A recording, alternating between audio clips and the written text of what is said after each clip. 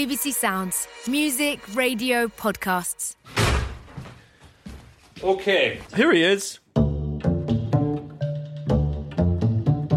Hello, I'm Louis Theroux, and welcome to the last in the current series of Grounded with Louis Theroux. Over the past couple of months while we've all been in lockdown, I've been talking to people I've always been keen to meet. Oh, there you are.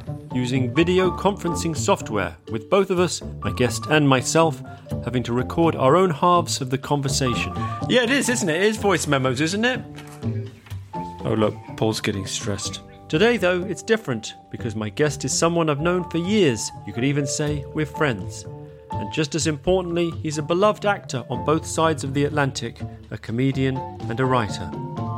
Oh, actually, Chris, do you have earphones by any chance? No, I can go and grab some. Sorry, I had all of this yesterday when we were supposed to do this thing. Oh, there it is. He is Chris O'Dowd, who I've not seen for several months, since long before lockdown started. God, you look so tired, Louis. Do I? Yeah. It's been quite tiring, hasn't it? It's absolutely exhausting. The amount of focus that you lose and also need has been something to behold. And then at the same time, on some days, I feel it's a strange and dark kind of privilege to live through something so historically extraordinary. Yeah. You have to go back to things like the end of the Soviet bloc, the Berlin Wall coming down, maybe 9/11. These are grand historical events, right? Yeah. Italia 90. Italia 90, Blur versus Oasis, Noel's house party. Mr. Blobby. When Blobby Mania swept, do you remember? That's These right. huge cultural tsunamis that just sweep people up. I feel like this is bigger than Blobby because it's global. It's an extraordinary thing when you think at any one point everybody is at home, like in the world. Do you think anyone thought I seriously was saying that Blobby Mania was comparable? The irony was That's quite how dry. I took it. I worry sometimes. You were saying something. Go on. I wouldn't have thought so. Where do we start? Listen, first of all, cheers. Thank you for cheers. joining me. Such a pleasure. It's about 7:42 p.m. where I am. You're in LA, where it's just coming up to midday. That's right. I really apologise for what happened yesterday. For listeners, I should make it clear that having arranged to speak to you, and actually having gone through a bit of trepidation about it because we're friends, and I really hated the idea that I was using our friendship for money. For money, for esteem, for cachet, whatever it was. And on top of that, to then arrange to speak to you yesterday, you quite clearly in your text said, this is when we're going to speak. And then I didn't show up. Nancy came in as I was putting our 5-year-old down and said, Chris is wondering where you are. So I owe you an apology. I have been walking into rooms for the last 3 weeks and instantly forgetting while I was there. All purpose has gone by the wayside. So you forgetting our appointment is not a problem. Anyway, so it sounds like you're in, as I am, Corona land, in a sort of full-fat version, in as much as you're not a frontline worker, you're not saving lives, but you have a young family. Yeah. You've got a 5-year-old and a 2-year-old. You know, we should explain, our 5-year-olds are very good friends. They're better friends than we are in some ways. In all ways. But you're right in that having young kids completely flavours the nature of your quarantine. Again, to use an incorrect terminology, but if you were to think about it like war, it's like there's the flag bearers who are the kind of the front line. We're just like doing the comms back home. It's the homeschooling, full disclosure, has been for our 5-year-old, Walter, I'll put his name out there. He's not big on the homeschooling. If I can get 15 minutes, there's 2 of us who are working, my wife and myself, and then we've got 2 older boys who more or less get on with it, plus a lot of video games. And then Walter's going between iPhone and iPad for most of the day. Well, he's still got his telesales job. Well, he's bringing home the bacon. But he does on occasion, in the middle of when I'm having a work call, he'll pitch a fit because there's a video he wants to watch on YouTube. And he can't remember what it's called, but it's got a man with a blue shirt in it, right? Or he's seen a game that he wants to download. He said this to me yesterday, and I said, well, what game is it? He said, you're the ball, and you have to stay out of the black stuff. That's my whole childhood. Of course, our kids are very different. We're more traditional, but we just can't get Art to stop playing with his abacus. I thought you were going with a comedy line that was, oh, he's more advanced and he likes playing chess against himself. That's right. But he's getting sick of the Kasparov opening. Yeah. Anyway, there we go.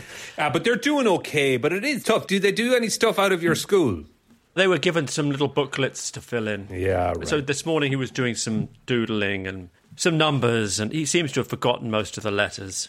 We're trying not to be too hard on ourselves as parents in terms of allowing things to slide. And they'd already slidden. We're not the most disciplinarian of parents. It wasn't as though we were running an especially tight ship to begin with. You know that. Yeah. It's not gone full feral, but I'm not worried about the kids at all. Especially because ours are young, it doesn't really matter. They're having the time of their lives. They're getting so much attention. So they're fine. So what are the pinch points? What is it that you are struggling most with? Our time. Like, I've got a writing job, Dawn's got a writing job, and suddenly we're doing the parenting, like the homeschooling. This is what everybody can relate to around the country. It's just, God, I wouldn't mind just a bit of headspace. Yeah. Are you keeping fit? To keep a body like mine in tip-top shape, which is what, of course, I'm always aiming for, is hard. You let it slide even an inch, and it just crumbles. Almost a curse more than a blessing, because it's like being gifted with an ornamental garden. And it's beautiful, but it requires so much upkeep. Exactly. Whereas that. I have a kind of wild, what do they call that? Rewilding. I rewilded my garden some time ago. I sort of thought nature knows best. I let the shrubberies just go, and I let the wildlife back in. What a treat for it. And the good thing about that is it requires very little upkeep. Actually, I've been doing a lot of Keep Fit. Every morning, I've been doing a lot of Keep Fit. Yes, I have. There's nothing funny about that. It's just an odd turn of phrase for a grown-up man. Listen, evidently, some of this is still new to me and I haven't learned the vocabulary. How would you put that? Exercise? No, it's good. You've been doing a bit of Keep Fit. It's great. I've got a workout guru who's on YouTube, and every morning, with almost a sort of religious level of observance, I'm there, thrusting, squatting, and I feel like $1 million. Everything else in the day kind of feels more or less dealable with once I've established that I've discharged that one duty. Does that sort of make sense? I feel like I'm talking to you and you're looking at me like, I used to be an actual athlete because you were a goalkeeper back in Ireland, and so you are 6'4" of Man Mountain with some serious sporting accomplishments, and you're thinking, like, why is this pencil-necked, Oxford-educated dipshit? Oh, you sneak that in everywhere, wouldn't you? It's unbelievable. We could not have been further away from your Oxford education, and somehow you managed. Just because he's got a first from Oxford, you're thinking, oh my God. And a first-class intellect and everything that implies, he thinks he can tell me about Keep Fit. It's so lovely to hear your voice. Where I was going with this was, it helps me get through the day. I'll draw a line under that. What's been your lowest corona moment or lockdown moment? There was a moment, if I'm being honest, it was kind of just before lockdown started, where Dawn was in England at our friend Caroline's funeral, and I was back here in LA with the boys and had decided not to travel. I should say that it was Caroline Flack, beloved TV presenter. Yeah, our gorgeous friend who we miss terribly. And there was a moment where we thought she was going to get stuck there. And that was quite a scary moment of like, we've no idea what lays ahead. And suddenly I'm just going to be doing this with the lads, which would be interesting, but not ideal. So that was definitely a get on a plane as soon as you can kind of moment, which was weird. Other than that, I mean, we've been lucky in that it hasn't affected us terribly in terms of health or anything like that. And it's more like it's life, but just a little less fun. It's like what I imagine sex in the 1950s wearing a 1950s manufactured condom was like. It's very little wiggle room, but it's life. There's parts of it that I, if I'm completely honest, prefer. Even though you're circumscribed, right, and there are times when you feel oppressed and you've got no brain space. There's a part of the simplicity of it, a bit like being on a desert island. The responsibility is just to make meals and get through the day. You don't have to really worry about, I don't know, I guess that whole thing of going out, socializing and all of that. I think perhaps you were better equipped for that. You're more of a gregarious person.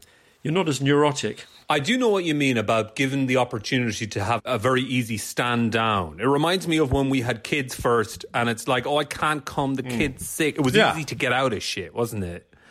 There's a little bit of that. But now I do actually want to see people. It's also obvious, but you do feel somewhat tethered. Have you discovered anything about your relationship with your beautiful and wonderful wife, Dawn, that you didn't know? Nothing I can discuss here. Nicely handled. No, I wasn't.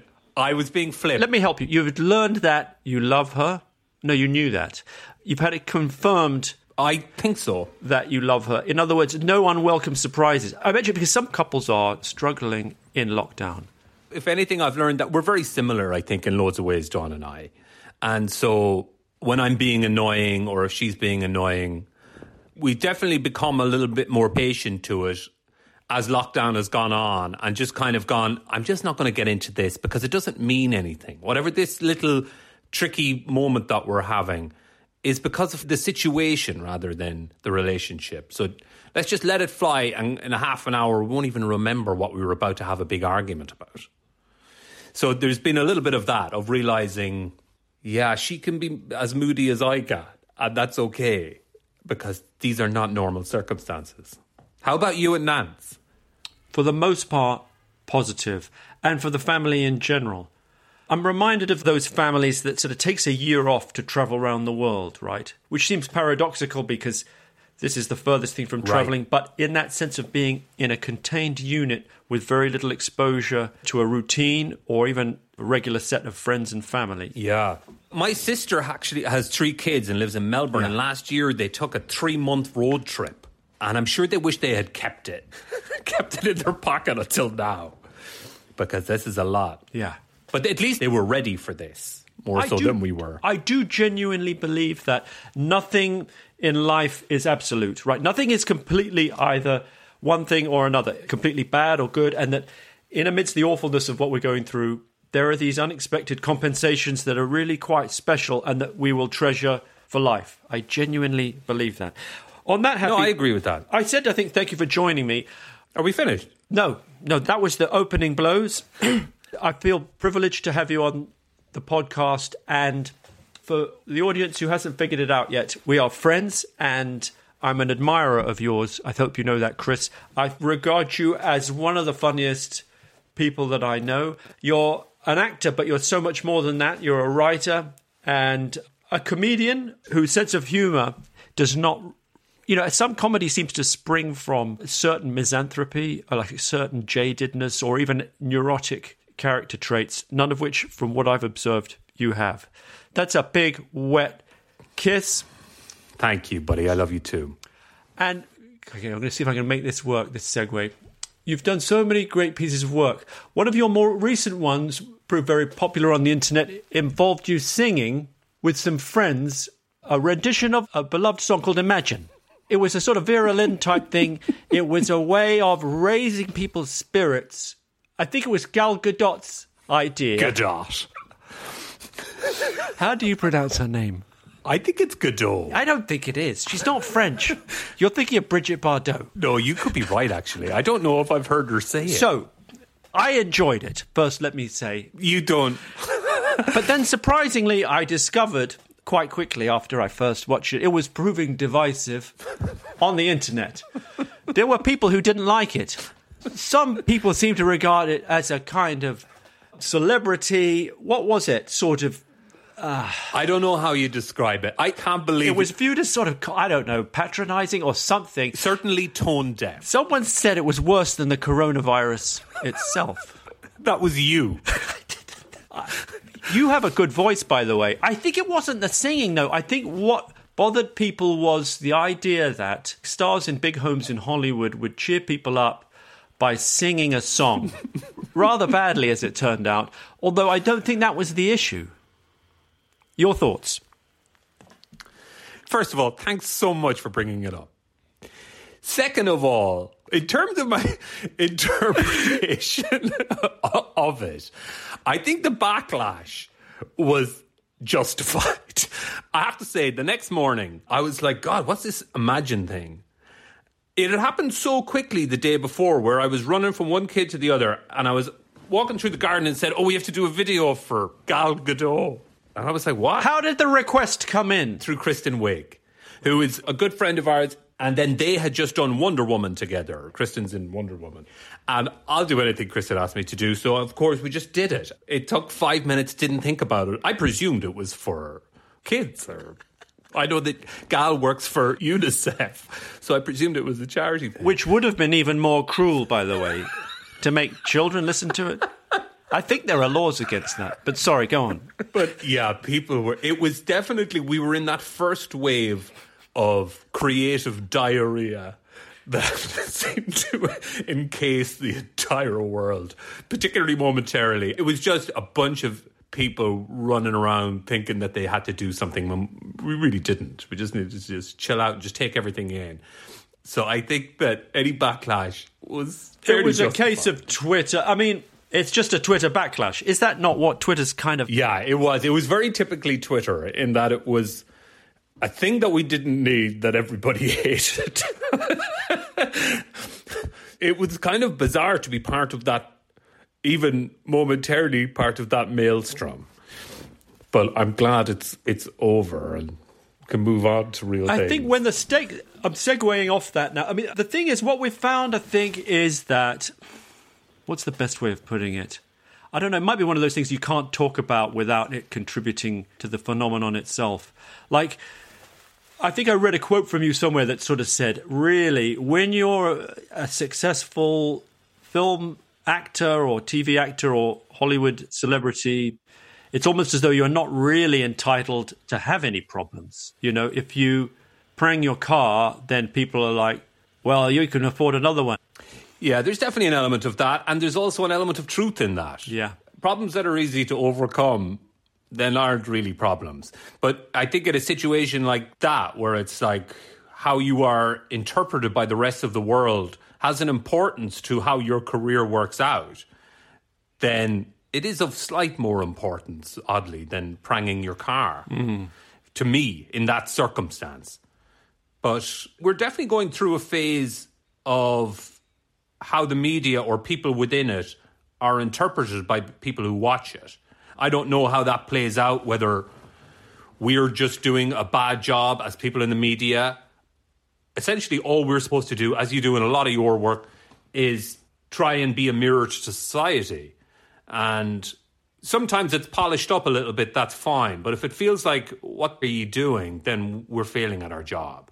And so then when something like that is thrown on the internet with very little thought gone into it, then it further exacerbates this idea that who are these people who are supposed to be representing us? I noticed our mutual friend Sacha Baron Cohen didn't appear in the video, and he's quite a good friend of... They cut him out. They cut him out. No. He didn't, yeah, they cut him out. His voice wasn't great. Wasn't good enough. That's just... That's good. That is a 100% a lie, no, just to be clear. It isn't. I think... No, he would never do that. He's quite savvy about not doing very much, which I think has its own issues, but evidently in this case, I guess, paid dividends. Do you think... Like, it seems to me like Hollywood celebrities, the public at large, has a sort of love-hate relationship with them, and this may seem a little bit of a stretch, but that to some extent, Trump, among others, has weaponized that. You know, the whole notion of a Hollywood liberal, or the way in which a star or people in Hollywood might line up behind a given cause or a given candidate, is now kind of a double-edged thing. I think that's totally the case. I think, first of all, that we're all allowed to have an opinion, and putting it on Twitter, we're allowed to do that. Otherwise, we're pandering. But I do think that there is a case to be made that our voice is far too loud in these things. That the monumental kind of followers and all of that stuff, we haven't probably been treating that with the responsibility that it deserves. But he's been doing this thing, of course, which is because he is such a huge part of the elite financially. If you make the elite something else, the elite is no longer who controls the money, but who's on television, When you look at what pop stars or movie guys or whatever make, it's so minuscule compared to every one of his banking friends. But in terms of public outreach, if Hollywood is the enemy, then he can't be the enemy because he's tried to bring it all down. So it's just creating a new enemy in the same way that the Daily Mail tell you it's foreigners. He'll say it's whatever, the Emmys. You've been quite an outspoken supporter of Trump. Okay, we'll cut that bit out. So to go back to, I think I said at the beginning how much I admire your different work. When I came to know you, I'd seen you in Bridesmaids, The IT Crowd, etc. I hadn't realised that you were also a writer. At that time, I hadn't seen the series you created, Moon Boy, and I didn't realise you had these other scripts. In some ways, and maybe this says something about a prejudice I carry, but when you're a writer and you're capable of being a writer or a performer, or you could have been a stand-up, I imagine, it surprises me in a way that you would have gone into acting, because you're sort of more at the mercy of other people in acting. You know, you're turning up for auditions, you're having to read other people's lines, certainly when you start. Forgive me if it's a wrong-headed question, but with your talents, did you not think of being a writer? I didn't learn how to write until much later. I enjoyed performing in college in plays and didn't really foresee what the future was other than wanting to be on stage, and did just a whole load of plays. And then that kind of went into making TV. And then once I started working with writers like Graham Linehan and Judd Apatow and good writers that I was so impressed by, I think I picked up a few things and then just started writing a bit and then just really enjoyed it. And so now I'd say my time is kind of split half and half. But I would miss the live performance, particularly being on stage is such a rush. It taps into an entirely different part of your brain than people enjoying the script. So hopefully, all going well, I'll continue to do both. Because there is something very rewarding about finishing a manuscript or finishing a script that is different than just relentless, non-stop standing ovations that I'm used to. And auditions where the callback doesn't come. Yeah, that's all. Have you ever done an audition? I've only done one audition as a singer on a Norwegian cruise liner for an episode of Weird Weekends. Oh, yes. Where Craig Revel Horwood was one of the auditioners. He was not famous then. This was in 99, I think, or 2000. I bombed so unbelievably. Hold on, what did you have to do? Did you say you were dancing or just singing? Just singing. Oh, wow. You've got an okay voice. I could do falsetto to a fairly high standard. I can get by at a very high range. And actually, certain range is audible only to dogs. How lucky for them. That was me singing at that register. That was a visual gag. Yeah, they love that on the podcast. My mouth opened and closed, but no sound came out. But actually, I think I had a bad choice of song I sang with a little help from my friends, which is obviously written for Ringo, who didn't have the strongest voice. But for whatever reason, I couldn't find the note. And it was one of those situations where it was so embarrassing. You probably get this quite a lot. That it wasn't just embarrassing for me, it was embarrassing for everyone in the room. Like, oh, God. Everyone was looking at their hands. Oh, it's awful. I mean, it was fine because I didn't have to be good for the show to work. It was a documentary about me failing, I guess. But I would have preferred to have done well. But I said facetiously, you're used to this, but actually I imagine you're a dab hand at auditions, aren't you? I don't do so many of them anymore. But, oh, God, I've had so many terrible auditions. Have you? Just as you were talking about your Norwegian cruise story, I had this flashback. It must have been 6 or 7 years ago. But I was going into an audition for a drama series over here on something. But somebody handed me a sweet, which now seems so passé, can you imagine? But I took a sweet because I was trying to be casual and like, oh, yeah, no problem. I'll just go in here eating a sweet. And I started choking on it.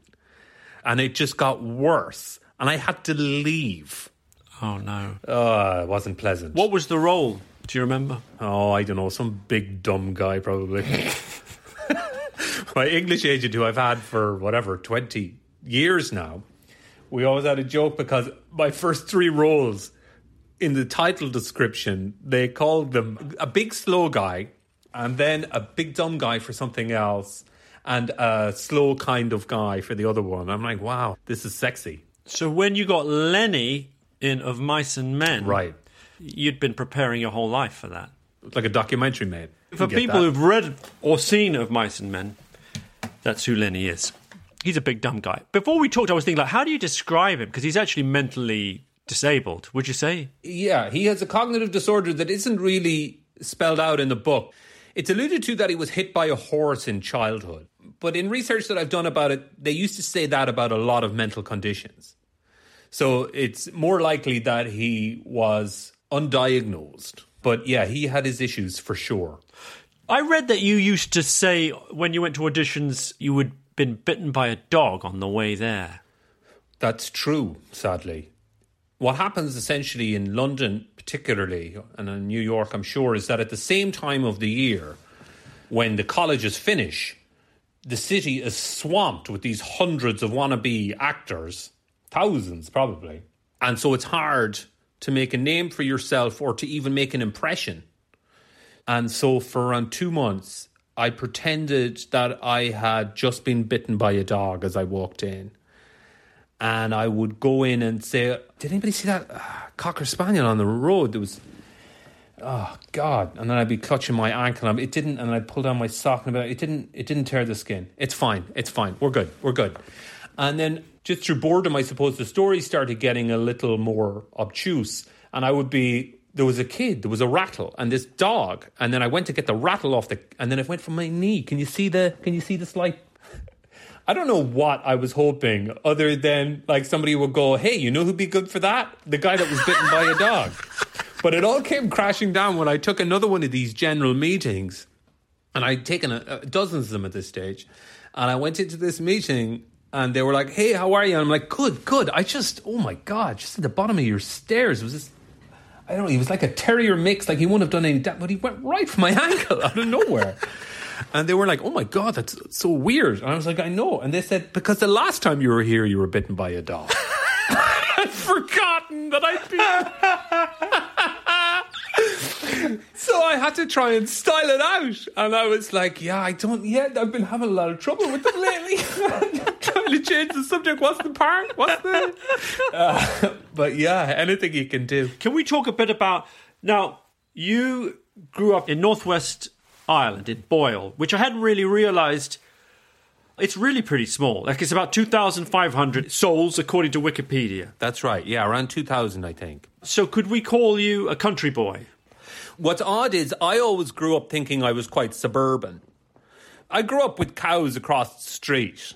So it would have been outskirts of rural. And you're not the only star to come from Boyle. Are you talking about Maureen O'Sullivan? I am. Yeah, Maureen O'Sullivan is from Boyle. Who was the figure of my childhood. I'm a little older than you. I'm 49. I'll be turning 50 in about 8 days. Thank you. That was the space I left for you to say happy birthday. I know that it's your birthday. I found it amazing that you decided to tell me it was 8 days away just in case. Yes, turning the big 50. I'm not trying to make... How are you feeling about it? Pretty good. Yeah, you look good for 50. Thank you. I feel good. I mentioned that I do keep fit. It's good. It's like an episode of The Golden Girls. Yes. I'm a little older than you, and when I was growing up, Tarzan and Jane was on TV. And I remember because Johnny Weissmuller played Tarzan, and my dad, who's American, always used to say, oh, you know, he was a swimmer. He was an Olympic swimmer. But I didn't realise, but in fact, Jane was Maureen O'Sullivan. So that's how I know her work. But she was actually an esteemed and highly productive, in terms of the films, I don't know many, and in terms of children, I think she had quite a few. Actor. Yeah, one of her kids is Mia Farrow. Right. That's my point. Well, it isn't my point. My point is, according to legend, this was part of how you got into acting. Well, it did. Okay, so one of my earliest memories was a parade, which wasn't uncommon. But there was a parade that was at a different time of the year, and it was because this actress had been returning home from Hollywood. She would have been in her 80s, I think, Louis, at this stage. So they had her on the back of a cattle truck, and they were parading her through the town, and everybody... I was on my father's shoulders, I believe. It was a plaque. I've seen a lot of the photos. I mean, it's so adorable. It's an odd thing for such a small town in Ireland to have this. You know, Jane was such a big... Like, the whole Tarzan thing was a big deal. Yeah. So it's one of my earliest memories, and I suppose in some way, part of me thought, wow, well, she must be important. What does she do? Even if it wasn't conscious, I'm sure that lodged somewhere in my head. As what? As, well, that's a job worth doing. And then later on, though, you told me this one night, either you got in touch with Mia Farrow or she got in touch with you. she had posted about her mother on Twitter. I just got in touch and said, oh, hey, you know that your mother was from my hometown. It's just kind of whatever, and we stayed in touch. So, yeah, I'll send her a message every now and again. But it's funny. I think she finds it reassuring that people from her mum's home place remember her, as you would. I'm just grabbing something to rest my phone up against. Sorry, go on. So much later, you came to, I guess, memorialise aspects of your childhood in Moon Boy. How close would you say that is? I would say that the family makeup was very similar in that I had 3 older sisters. I decided to not have my older brother in it because my memory of him growing up was that he wasn't there. He was 10 years older, so he had gone to college by the time I was 10, and then he was gone. So I put in an uncle character into it that was kind of supposed to be him, that kind of came home and was all quite dramatic and then left again. I wondered if that's what it was. Yeah, he's kind of cool and he's a busker and he pretends he's been going around Europe. At that time, he did travel around Europe and he would send me these postcards from his backpacking days. And one of them was a tent where they had gone, I think, outside Budapest, and they had camped in the middle of the night and woken up on a traffic island, which always made me laugh. Yeah, other than that, my mother at that time was a Weight Watchers instructor, then kind of later went back to college. But at that time she was doing that, and my dad was sign writing, and it was set in Boyle, and we shot it in Boyle. So there was a lot of similarities. My sisters in reality were much more pleasant, but we kind of messed it up just to make it a bit more dramatic and fun, I suppose. I sort of, in a way, envy you having had 3 older sisters. I could see that it was not without its challenges. If Moon Boy is anything to go on, there's many scenes of them putting their feet on your face or putting makeup on you when you're asleep, and then you go off to school wearing makeup. But at the same time, in my family, it was just the 2 boys, right? And I think what I sense is that it instilled in you a certain level of understanding of, I guess, relations between men and women or girls and boys. Maybe even a maturity that it took me years to acquire and which I may not have acquired. Oh, well, I feel the same. I don't know if I have acquired them either. I think you've got something. Maybe I'm projecting a sort of fantasy version of what you are, but it seems to me you are someone you seem to have your masculine and feminine principles in alignment, in a healthy balance. I do feel okay about that. I don't feel like I'm a macho guy, but I don't feel ashamed of being a man.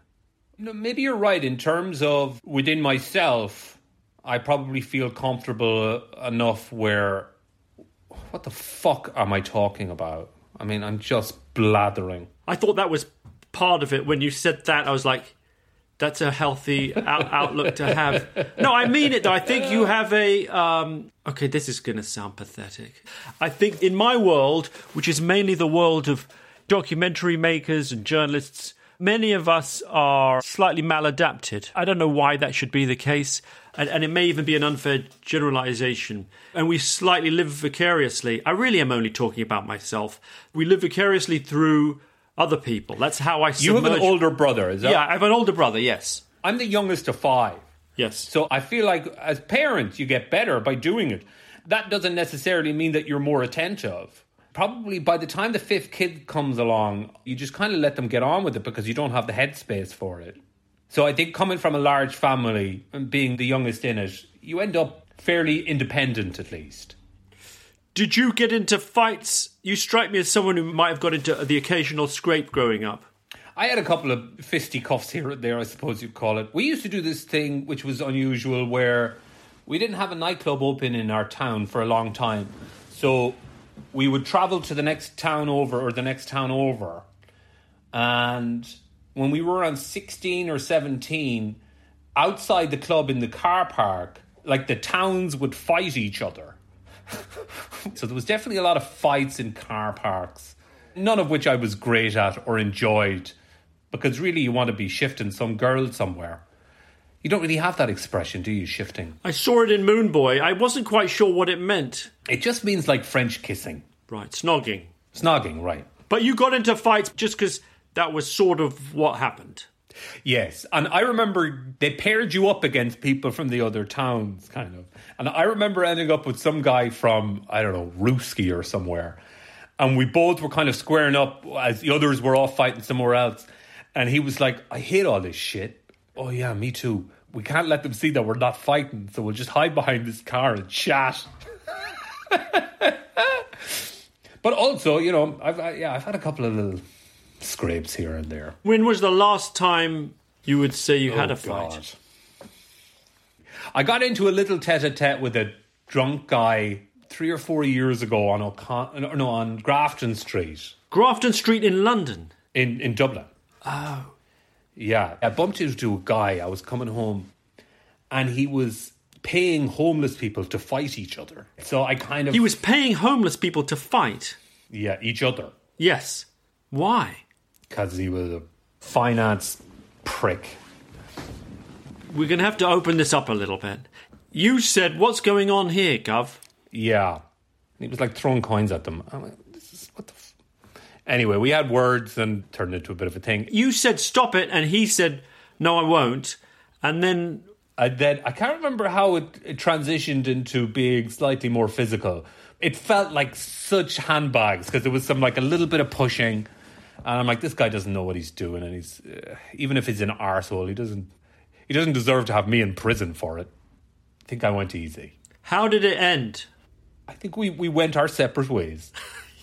That's good. Like, it's almost like a gentleman never kisses and tells, like, and maybe they don't punch and tell. Is that how it is? Like, in my version, you laid him out on the floor. No, it was nothing as heroic as that. There might have been an old kick here or there, I can't remember, but there was certainly a little bit of argy-bargy, but not necessarily representative of my adult life. I remember it because it was so unusual to have that rush, because I don't really play any, not combat sport, what am I mean to say? Sports where you bang against each other. Full contact sport. Yeah. You miss that adrenaline. It's an unusual thing of like just about to receive a shoulder or just about to hit a guy's slap or whatever it is. It's a very unusual, or getting a slap, being hit is such an unusual thing. I did some boxing training when I was doing this Get Shorty job, and you kind of realise that when you're hit from close up, it doesn't hurt that much. Like it's a bit of a sting. But it's like when you see those boxes and they're like, I'm going to work the inside because if this guy has a swing at me, it's going to break my chin. What do they mean when they say work the inside? Well, not let him fully extend his arm. So working the body, or a lot of jabs, no big hooks and uppercuts. Listen to me talking like I'm George Foreman. In my world, you are. Like, I think I've never been, I don't think, in a fight. And I sort of feel that's probably, for the most part, a good thing. And then some part of me thinks, I'm turning 50. I don't know if I mentioned that. And these are life experiences I'm starting to think I may never have. And what you say makes perfect sense. The adrenaline dump on those few occasions when I felt I was either being assaulted or on the verge of it. Once when I was trying to buy some hash in West London of a man, he said, give me the money. And I said, hang on, mate, I wasn't born yesterday. I'd like to see the produce, whatever the term was, the product. I'd like to see the product. I hope you first. said produce. I know, I probably did. And then he punched me without any warning, as if to say, like, no, you don't really get how this is going. And then I thought, okay, I get it. Sorry, my misunderstanding. I gave him the money and he went on his merry way. It was actually... But hold on, I missed one point of this. Go on. Did he give you the hash in the end? I think you know that he didn't. He wouldn't really have needed to punch me. I thought he was just putting manners on you. He wasn't putting manners on me. He was saying, no, this isn't a business transaction. This is a mugging. He didn't have any drugs. He just saw a hapless public school boy who would later go to Oxford. Oh, my God. But that wasn't actually that... It was so fast I didn't really get the... There were other times when I was younger where kids would come up to me. It happened a couple of times. I think once a kid went past me at a bus stop and I was showing off to friends and I mouthed at him, what are you looking at? And then he walked off and then my friends got on the bus. They were getting a different bus. Then I was there on my own and he came back with his mates. And he said, what did you say earlier? And I said, nothing. And then I just felt this, as I say, adrenaline dump or this feeling of emptiness. It's a very hard feeling to describe. Yeah. It's not emptiness. It was a sudden weight, this heaviness of, I don't know, like sweat and chemicals descending on me. And I just said, I'm so sorry. I sure gibbered. I probably actually gibbered. And I think he didn't even punch me at that point. I think he thought, God, this guy's pathetic. My first week of secondary school, I got my nose broken. You can still see it. Yes. Right there. From a kid in like an A-level kid was pulling something off one of my little buddies. I was a big kid. I think I told you. I was like 6 foot when I was 11 or 12. He was beating up a friend of yours? It was more like he was taking his crisps or something. Like it was older kid welcoming the new recruits. And I decided to take a stand. He hit me and I remember deciding to go, I'm just going to pretend that I didn't feel anything. So I said something along the lines of, oh, that's the best you've got. And so he hit me again, and that was the one that broke my nose. And then just blood being all over me. But my sisters found out. They know this kid because they're all the same kind of age.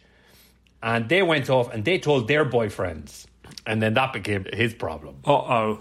After Moonboy, my sisters have always got a bad rap, whereas they are the most incredible women. And that was one of the times I remember it starting. I had a similar thing. Having said I hardly ever got into fights, once I was grappling with a kid, and it wasn't like nasty, it was more just... It wasn't exactly friendly, but it was a wrestling incident where he kind of threw me to the ground and I smashed my face on the ground.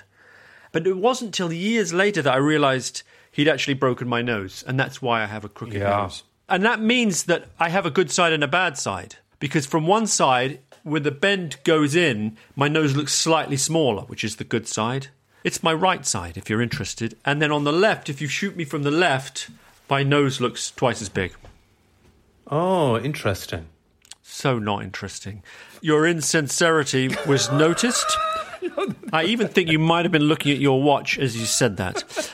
Here's the point, though. There is a point here. Oh, I suppose I'm slightly preoccupied with the whole question of masculinity. And I've spoken to, as part of this, I don't know if I mentioned, this is the 10th of 10 episodes. It's the last one of this podcast, Grounded with Louis Theroux. And I'm talking to Chris O'Dowd. Where did you come up with so the title, Grounded, which would, of course, make total sense if your day job was you were an airline pilot. It's an expression, as you may know, in America. When you're grounded, it means you're confined to the house.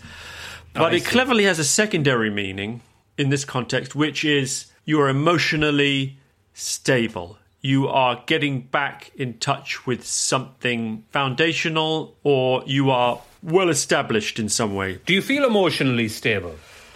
Oh.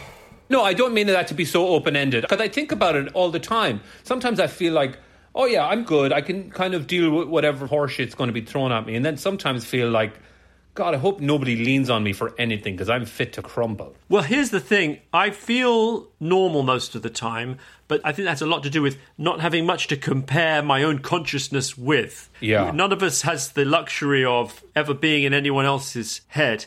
And so I grew up thinking my family's normal and boring. I'm pretty normal and boring. And then later on in your 20s, it seems to me your 20s is about figuring out, oh, your family was not that normal, which is no bad thing, by the way, because what is normal? But there were a lot of undercurrents, and for my own self, I think I'm up and down. I think the label I'd put on myself, and maybe I'm being overly harsh, but I'm a sort of passive-aggressive control freak. Nancy will be better to speak to this, but you don't strike me as passive-aggressive. Do you find it hard to be aggressive? Like, do you ever have screaming matches with anybody? Occasionally. We talked earlier about lowest moments in lockdown. And you very romantically said it was when you thought you might be prevented from seeing dawn. Whereas I was thinking about... I think you missed the point of that. The point of that was like, oh my God, do I have to take care of the kids on my own for the next 3 months? I just gave you a golden ticket for getting... Oh yeah, cut out what I just said. Just cut out what I just said, everybody. I thought we had this thing like bros that we would look out for each other, and I was fulfilling my part of the deal. So I thought that was romantic when you said that you were worried about not being with Dawn. Yeah, that's right. Whereas I'd been thinking about, where was I going with this? And my passive... I don't think I find it that easy to get angry. And I think I sometimes try and experience my emotions through other people. And I think that's part of what makes me, insofar as I'm good at my job, I think this is part of it. I kind of like, and this may be awful to even confess, slightly winding people up so that if they get angry, I feel a release. Like I like other people to have the emotions, and then it's like it's so much easier than having them yourself. Oh, you're like a little puppeteer of cognitive disorders. Or a big puppeteer. Oh, right? You're a gigantic puppeteer. There we go. A very, for 50, nearly lithe and toned puppeteer, 6'2", who went to Oxford. probably cut that one out. Yeah, you're phrasing it a little unkindly. I can take it. I think there's something in that. I find that fascinating. I mean, in a way, that's why a lot of people become actors. It facilitates us in some way seeing a pathway into somebody else's lives and emotions and being able to channel them in some fruitful way without being in any way judged for who we are. But I think that you have, well, maybe you shouldn't say but, and what I'm also thinking is that you have, as an actor, you need ready access to your emotions, whether they're counterfeit or not. You need to be able to create some facsimile of anger or sadness or whatever it is. You know when you're asked to do noddies or what they call reaction shots, it's the closest that in the documentary world you sort of get to acting. They turn the camera around and they say, like, can you do that again? Can you smile? Can you nod? Can you look this way? Can you look down, pick up a book, come into the room? And then occasionally they say, can you laugh? I don't do it anymore because I can't pretend to laugh. It's very reassuring for me. That I can't? Well, that you can't fake it. But you can, I think. Oh, yeah. I'm not one to toot my own horn, but fake laughing I do really well. There it was. That was good, and you even did it. So my point, though, is that you are reproducing these emotions without feeling them. When you cry in a role, are you accessing a sad memory or not? The nature of filming is sometimes it'll take 6 or 7 takes to do a particular scene for whatever it is, different angles and whatnot. So towards the end, I'll often have like AirPods on when I'm getting to the end of those scenes, listening to sad music, wrenching out the last bit of the true emotion that I was feeling. I never suggested that you don't access your own emotions. It just gives you the opportunity to do so without yourself being judged. But I don't know what I'm feeling a lot of the time. I think I'm getting better at it. Sometimes I'm really upset and I get ambushed by a sudden access of emotionality without really expecting it. And I think, wow, I had no idea I was feeling so torn up about that. You know, you get surprised by tears. It's sometimes quite nice when it happens because you sort of get reminded, oh, I do actually have the full complement of feelings. I'm not Robot Man. But have you found that that's been even more so lately? Maybe a little bit, yes. I'm not going around weeping, but on occasion I suddenly think, wow, this whole thing that's going on, it's really awful. Like, it's horrendous. The enormity of the tragedy sort of blindsides you. Yeah. And then you go back to normal. It sounds trivial, but the little routines that I've had have been so important, like exercising. Also doing these podcasts and being a little bit productive. And so when the days stretch ahead and you don't quite know what the landscape of the day is or what the order of service is, I find that really tough. I work from home most of the time. When I'm not on an acting job, like we've got a converted garage at the back of the house that I write in. And so me being at home is something I'm very used to. Me being at home with another 3 people is unusual as a 24/7 thing. So there's definitely a feeling of, as everybody will understand, claustrophobia, I suppose. And then there's the financial element of everything. I don't know what is going to happen to my industry. Our savings are going pretty quick. And there's definitely an element of, okay, well, I'm now a grown-up man who's going to take care of everything. And that's not anything I'm used to. I think we live in an unusual time where masculinity is being second-guessed so frequently and rightfully that it does put us in this hinterland of, okay, well, I'm being a man the best I can, but also I don't know, our role in the world is going through such a transition that we're definitely in that period pre-kind of equality where we're still very much expected to be providers and all of that kind of stuff, but also we have to do what's expected of us as parents and as partners and as members of society that our fathers wouldn't have had to deal with. So that's an unusual thing that I think that we're dealing with generally quite well. We give ourselves an awful hard time over as a society, but I think we're transitioning to a fairer place with relative speed, considering for thousands of years very little changed. One of the things I enjoyed in Moon Boy was the relationship between the parents, and it's almost like it takes place in ever so slightly a different key. They're on a kind of equal footing. In some respects, the dad is deferential. In other respects, the dad pulls rank. There's a moment where the mum says, "Is my work not as important as yours?" He says, "Yes, I think my work is more important." At which point she erects a kind of pillow barrier down the middle of the bed. But there's other scenes in which the dad's sort of outgunned by his daughters and he wants to watch watercolouring programmes and they want to watch Dynasty, right? And he has this sort of slightly sad but touching meet-up of of men who feel a little bit either trodden upon or unlistened to or something. Right. It's a support group for dads. For dads, called Be Dad Not Sad, right? That's right. That's their slogan, yeah. And the guy who plays the leader of the support group, the sort of founder member, he plays it with a very faint, effeminate touch. You look like you could use a cup of tea.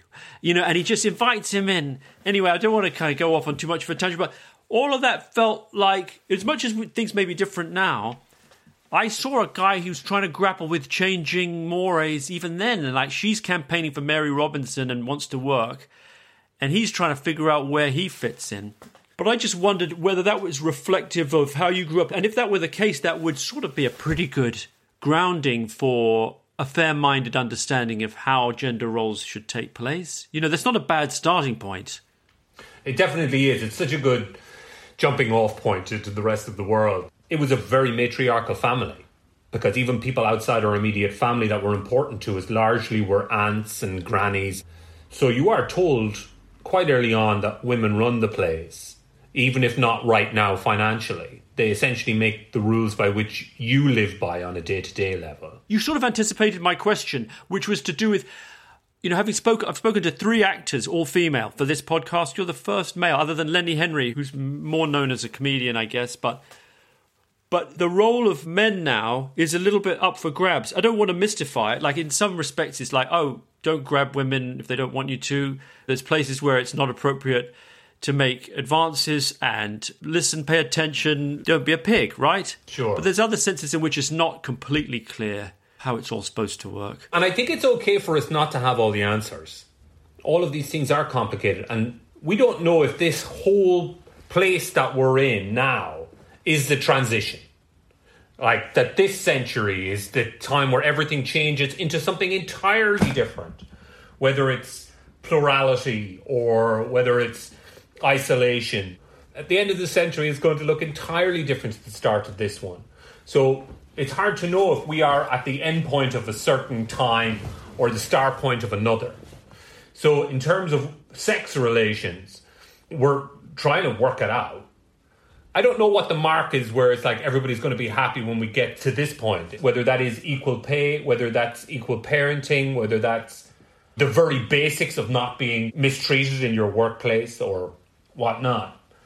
But it does feel like we're on our way there. The small dissenting note I'd sound is sometimes I worry that there's sort of places like, I guess liberal parts of London and other cities and Hollywood or where else, where people worry about this stuff, right? And men think about women too, rewriting the rules. And then it's almost like double bookkeeping. There's swathes of the country and powerful perches, like the president himself, who's operating under a whole different set of rules, right? Yeah. And in my, I suppose, cynical moments, I worry that maybe this is just a kind of very localized set of concerns that aren't really being felt in the wider world. The impression I get feels like we're going, even if it's in fits and starts, in the right direction. And the whole Trump thing feels more like the last throes of something. Do you think? I do, yeah. It feels like it's such a response to the first black president, to a sensitive man as president. I can't explain Johnson and Brexit and all of that. I don't know what the hell. More black people voted for Trump than Romney. Sorry, say that again? It's not a very amazing fact. If I'd been able to say than Obama, that would be like, what? But no, more black people voted for Trump than voted for Mitt Romney, the previous Republican presidential nominee. No, I know who he is. I'm just wondering, like, that's 8 people versus 6 people. It was like 3% versus 4% or something. I mean, what is unusual in that is that Romney was against Obama.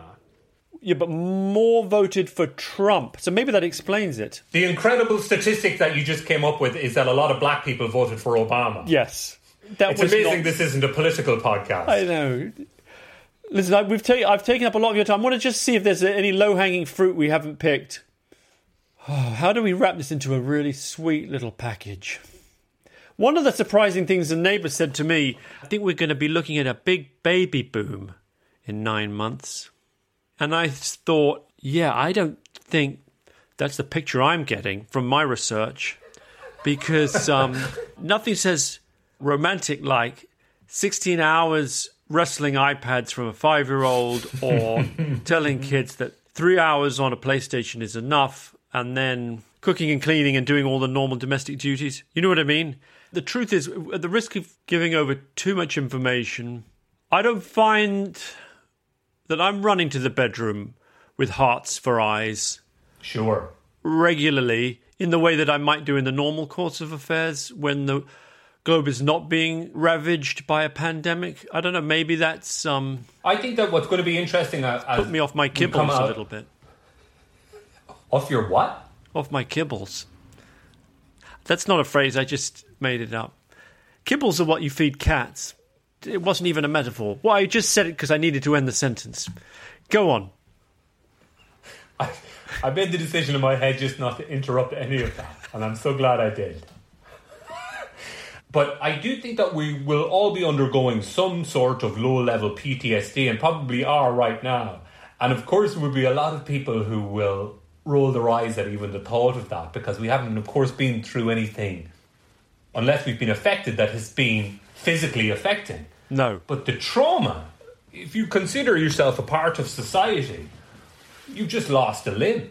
And I think that we don't necessarily appreciate how much that's going to affect us moving forward. But the weird thing is, I don't know if I do feel that, but maybe I do and I don't realise it. I don't think we do feel it necessarily hugely now. I think there's an exhaustion that's affecting your libido more than anything. But I think as soon as we come out of lockdown, I don't think that we realise what we're in for. We're all in the midst of something that nobody, just as you said at the beginning, nobody has experienced this before. It's such an outrageous thing. And it's odd for our kids to be going through it and think this is somehow normality. I hope we just give each other a break coming out of this.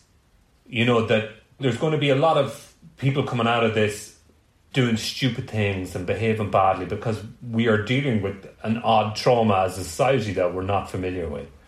So I just hope that everybody's cool for a minute. And be nice to each other. Well, sure that, but also just let's be just a bit understanding of each other's when we're not nice. Yes. You should call Gal Gadot when we're done, you know, when it's loosened up a bit. I think we're good, man. I really appreciate it. I don't normally do them this late in the day. I think I was a little more unfocused, but I think it was perfect. It's always a pleasure talking to you, Chris. I really Happy appreciate birthday, it. Louis. Thank you. The big 5-0. Can I tell you the thing? I was out with Wally in the garden a couple of days ago, and he said, "Oh, Mummy's making a funny video for you, but it's a secret." And I was like, oh, I better not say anything to Nancy. But now I haven't heard anything about it. Very good. You're an actor. That was either good acting, it might even have been bad acting, in so many levels. Maybe she's going to get in touch. She just hasn't yet, so it must be something that's not that important.